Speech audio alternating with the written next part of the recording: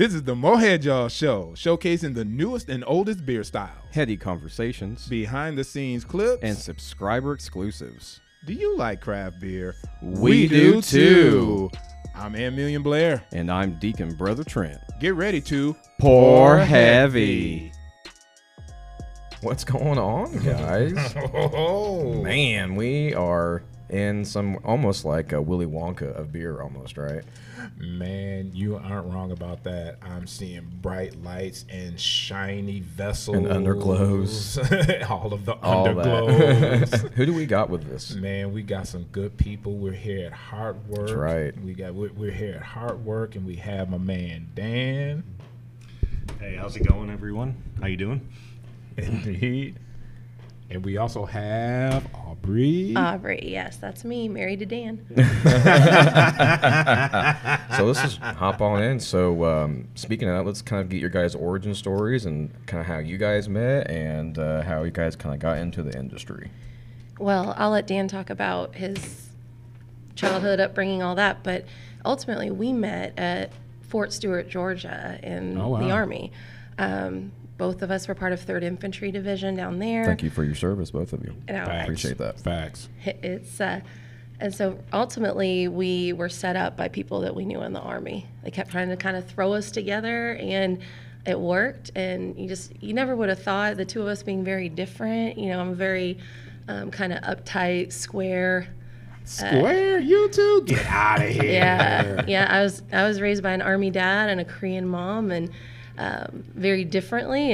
And Dan's like, you know, metal, punk, tattoo, you know, Pittsburgher. So I think we used to always joke that neither of us would have dated each other in high school. Like, it's just not the same vibe, but it really worked. And I moved, after the Army, I moved to Nashville, Tennessee area, following my corporate business career. And then Dan came along when he got out of the Army, and that's really where his brewing story started. So. I'm curious about this setup game. When you were talking about your friends set you up, you know, Yeah. obviously they saw something that you didn't see. Well, you know, it was funny. I think the biggest setup that they did was they said, hey, we're going to go drive to Jacksonville to eat at this Brazilian churrascaria.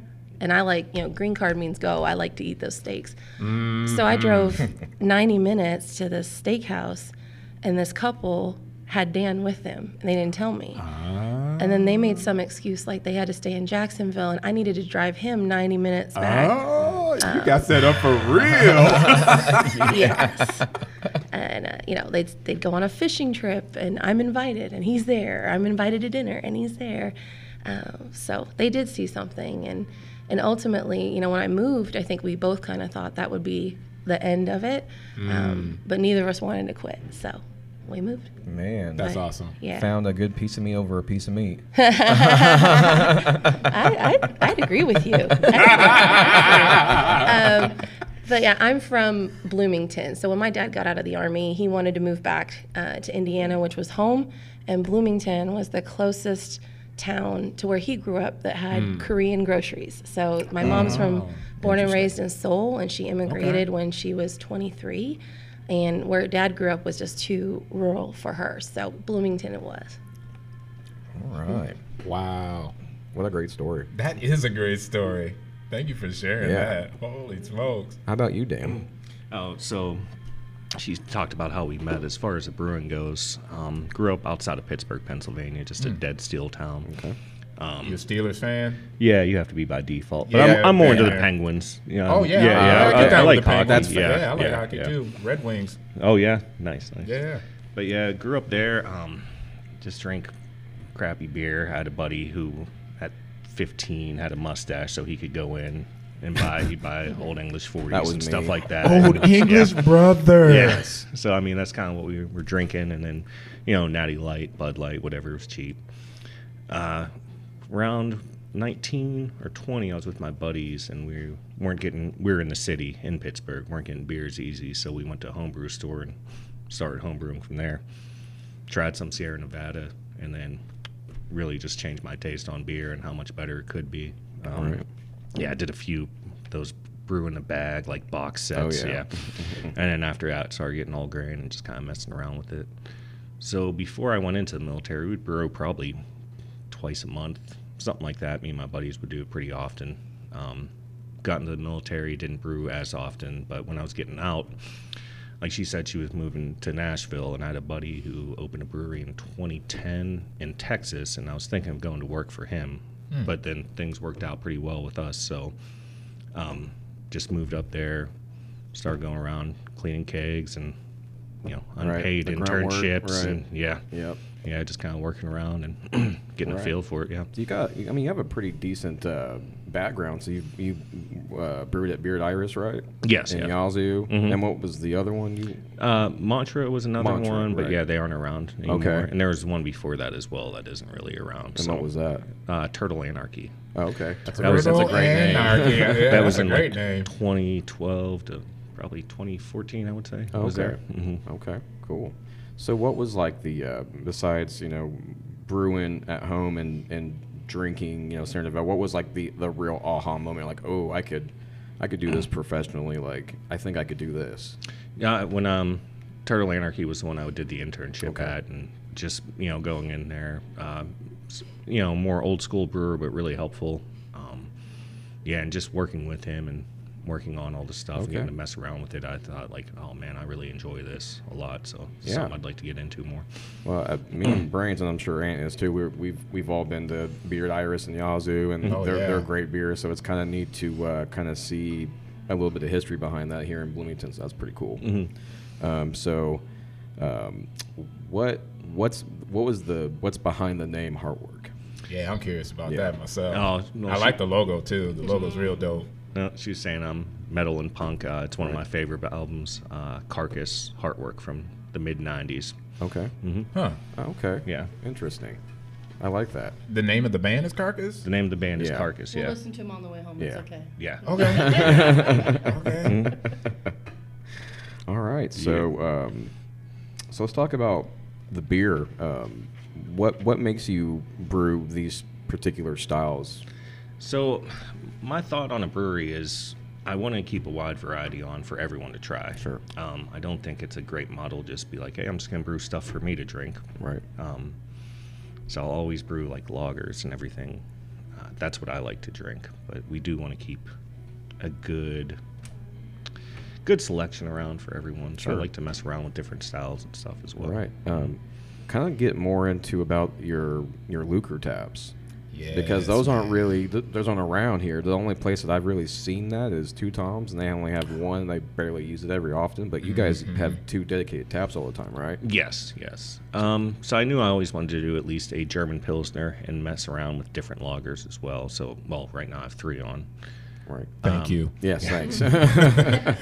But I worked at a place with those old roto taps, which were really nice. I thought they did a very good pour for the foam and head. I'm not sure if you've ever seen those, the Euro style roto taps. I have seen those. Those are really cool. So then I started reading a little bit more about the Lucre taps, and when we were setting up, I was just like, this might be really cool, seeing how it's just like supposed to give like dense, wet foam. Right. I thought it would be difference, great. right, between wet and dry foam, right? Mm-hmm. So, I mean, the wet foam gives it the more creamy and it's kind of a sweeter, and I was telling you not too long ago they have milk pours. Yes. Where it's basically just nothing but the foam, and it's got that really rich, smooth, and creamy feel. The most head, y'all. Yeah. Yeah, we could do one of those for you here. Yeah, if you we'll want. probably have to. Oh, Yeah. brother. Yep. Absolutely. We'll have to do that. Yeah. Yes, sir. So we've got. Let's hurry up and get this done. Yeah. So you're the head brewer, also the founder, right? And then Aubrey is the co-founder, and then we have also Jeff, right, who's also a co-founder, correct? Yeah, so this was sort of the coming together of 2 Bloomington families. So, like I said, I claim Bloomington as my hometown because as a military brat, like when you live somewhere from age 10 to 18, that's a lifetime. And I grew up, I actually met Jeff, I was 13. And so I grew up friends with his eldest sister. My sister is best friends with his next sister. And so those families, we've known each other for, 20 plus years. And the Browns, Jeff's parents, they always host a really good holiday party. Shout out Gail is the hostess with the mostest. Shout out She's Gail. always got a great Gail. spread, Gail. And so we would go to their holiday party, and I knew that Jeff was interested in craft beers. He just was, I mean, he's a musician. He was part of the kind of that Seattle scene. He lived in Seattle. Oh, nice. And so when we'd have these homecomings, and get together for the holidays, I would say to Dan, bring a bottle, bring something. And he and Jeff really connected over that. And so when we moved back to Bloomington in January of 2020, super weird time to move. Yeah. But Dan and I moved here, and I had reconnected with the family. Jeff had moved back. In Bloomington, we call it the Bloomerang because a lot of people come here Right. Love it. for Yep. school or Bloomerang. whatnot, and then they come back. Yeah. And so Jeff and I both had bloomeranged, and we just started having those conversations and realizing that, Dan had this brewing talent. Jeff is, he's just hospitality born and bred. He grew up, his family was in the restaurant industry. He'd run a tap room, a really great tap room in Seattle. He had all of this knowledge, kind of front of house, and that's sort of, a great partnership opportunity right there. And one thing Dan didn't talk about with his homebrewing experience is that, he really wasn't just making the recipes off the cards with those kits and things like that. We have a library of books. He's, I kind of joke that he's like a microbiologist, chemist, mad scientist with those recipes. And so we probably had, hundreds of recipes that you had saved up and not brewed at other places, just waiting for other people. And so that's sort of when the families came together, and that's where Heartwork started. They kind of sound like a Megatron. We're Voltron, they're Megatron. Yeah. Right. Or the Transformers, you know what I mean? Yeah. Or a Power Rangers. So that's a great story. So I want to admit that might be one of the cleanest breweries, if not the cleanest brewery I've ever seen. 100%. So cheers I mentioned that. to you guys, because it's obviously it's nothing but you have to be clean. What I always joke is, brewing's obviously 80% cleaning, 20% fun, and when I used to work over at Swanzig's, I just say I was just a professional janitor. So but tell us a little more about your system, kind of where you got it, and all that kind of good stuff. So it's a 5-barrel Alpha brew op system. I was looking around. I've worked on Premier, Sprinkman, Specific Mechanical, a few different systems. And then I talked to a couple of breweries in Pittsburgh who had it, Dancing Gnome. And, Dancing Gnome. Dancing Gnome and Grist House. They each had those, and I was talking to them about it. They really liked it. Looking at the price point, it was very, not on super high end, Sure, not it's on the very low affordable, end. right. Yeah, but it's more affordable. So I wanted a steam system so I could do step mashes. Plus, it's also just a lot nicer to get to your boil quicker with that. When you talk about step mashes, help the uneducated. So it depends on what style you're doing, but usually for lagers, traditionally you would start mashing in at say 140 degrees, but then let it rest for 30 minutes, and you want to step it up and Okay. bring it to say 150 degrees and let it Okay. rest. Yeah, so you have that option there Okay, on got that it. system. Thank you. Then I also had a third vessel, a Whirlpool, that's water jacketed, so I could do cool down for my hop additions on mostly New England stuff. Right. Yeah. use- That helps a lot with that style too, because it's mostly all non-boil or all Whirlpool or dry hop editions. So having True. So having an extra vessel as a Whirlpool really helps for those said styles. Word. Yeah. Yeah. Might be the only brewery I've seen with underglow on it.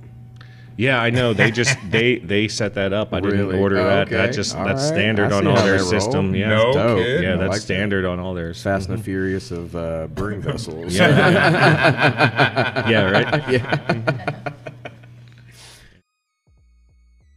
Do you ever find yourself having thoughts like this? Man, I would really enjoy having a few drinks tonight, but I'm not trying to fork over my hard-earned money or Uber or Lyft to take me somewhere just for the sake of being a responsible adult. I guess I'll just sit in FOMO and live vicariously through my friends on social media. Or thoughts like this? It would be so cool if I had enough space to host all my friends for dinner and beers, but my current crib isn't really set up to show off my culinary processes. Your current situation doesn't have to be your final destination. Buying a home has crossed my mind. I'm not sure where to start. Van Hoy Real Estate is here to meet all of your needs. you can expect an artistic and cultured yet safe and strategic vantage on your next transaction. For more Head Y'all listeners, Van Noy Real Estate works out of Keller Williams Area 812. Buying a home is a legitimate investment, usually the biggest investment people make in their lives. You deserve a realtor that understands that. Let Van Hoy Real Estate help you navigate all of your home buying dreams. Give them a call at 812-900-2823 or visit taylorvanhoy.kw.com. Van Noy Real Estate, your home, your investment, your realtor. Working the hardest to put you on the map. And then also I built a RO system so I could just build the water for each profile for what I'm doing. So that's a huge thing. RO systems. I used to work at Black Dog for a little while. We had an RO system, and I didn't really understand how detrimental an RO system was until then, because it really just completely makes the cleanest water ever. oh yeah, Ever. You could drink it straight off the faucet, and it's the cleanest water you will ever have. It's almost like drinking air. It's so clean. Wow. yeah. So we have a little water station up front, a little kegerator, and I'll just pull my RO water off my cold liquor tank and keg it off and put it up there. That's so you smart. could try it. Yeah, it's Right. Yeah, Yeah, you a lot should. different. Yeah, it's a lot different than tap water, or just Interesting.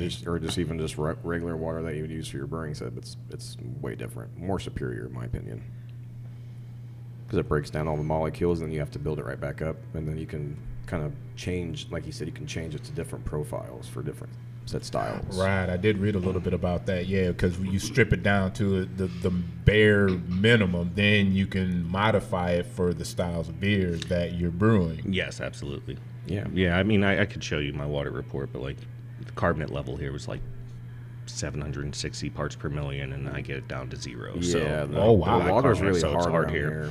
That's what I understand. Yeah. That it's good for stouts, but if you're brewing Yeah. anything Yeah, the else, water's good for stouts around here for sure, but with all that lime and all the kind of all the underground aquifers, it's not really clean. So you have to really strip it down. Yeah. and as far as I can tell from the beer that I'm drinking, the water Pretty is clean. making a difference. Oh yeah, for sure. Oh yeah. So let's go into this.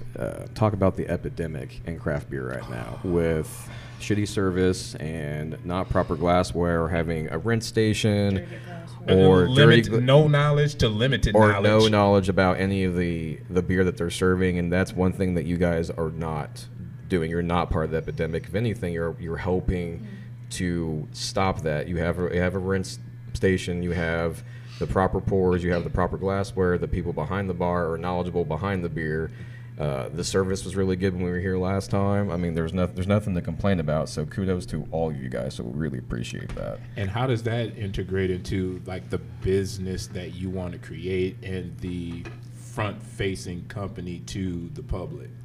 You know, I think that you have to give credit to the breweries that are starting up in their various communities. The story is changing, I think, from home brewers turning pro, where there's a huge learning curve, to Good point. folks that have brewed at other places. You know, we have friends in Seattle that they have a brewery called Bizarre Brewing, and you know, their brewer, he had worked at Holy Mountain, and so you're starting to see more brewers like Dan. I think that you've got that experience on different equipment, things like that. So there's a huge learning curve, and so I think a lot of those breweries are kind of trying to find their way and find their identity. Dan has been talking about having his own brewery for so long. I think you get to form that identity, you know, pick the equipment, and I think out the gates probably have a really great quality beer because you've brewed at a professional level and high scale. When it comes to our service and our staff, we very intentionally train our staff. So Thank you. Thank you. we were just in here, you know, on a Monday night, every single staff member here sitting up at the bar, and Dan is giving us off flavor tasting. It was the worst. I hated it, y'all. such a great I time. just, you know, but it was one of those things where we want them, if they're pouring a beer, if they can smell something that's off, they're going to talk to Dan and Jeff and be what's going on. If a customer says, this tastes funny, they're going to be able to take a sip and understand. And I think Dan and Jeff, when it comes to hospitality and beer training, right out the gates before anybody got to serve a customer, they got that training and that background. Man, I think a lot of breweries in general need to take notes on these guys. You ain't wrong, brother. That's all I gotta say. And that's such a testament. We've talked about it so many times. It's really the training and the knowledge. It's the training and the knowledge, and we And talked about that with the kids. Yes, It's literally imparting that knowledge forward and making sure that people know what's going on so that they can be their best for the people who are walking in and out of those doors. There's caring enough to provide it to the people you're paying to serve. You have to care as well. Yeah. You have to care. I appreciate that part for sure, because working in the service industry, knowing that I needed to know those things and having to seek them out for myself so that I could be the best beer tender I wanted to be for my customers, and having no regard to the people that I was working with, they never. So kudos to you guys for providing that for your employees. It's great. I also think that being new, the pressure's sort of on. You ain't wrong. I feel like the public and their palates, they're not giving you the same amount of runway that they did 10 years ago to get Good it right. point. Yeah. And, every one of our staff members, our beer tenders, they signed up to work with us because they wanted to be with a brewery from the very beginning. They wanted to grand open the brewery. And so every one of them, I think, showed up to us with intention, and they've really, really gelled very quickly to have this sort of brewing family right out the gates. I like that you said brewing family. Yeah. Talk about how you look at building a team. What was your thought process in building the team for this brewery? So as far as we think anyone could be very trainable, so it's really just about the willingness to learn and wanting to learn more. Some people came in with more experience than others.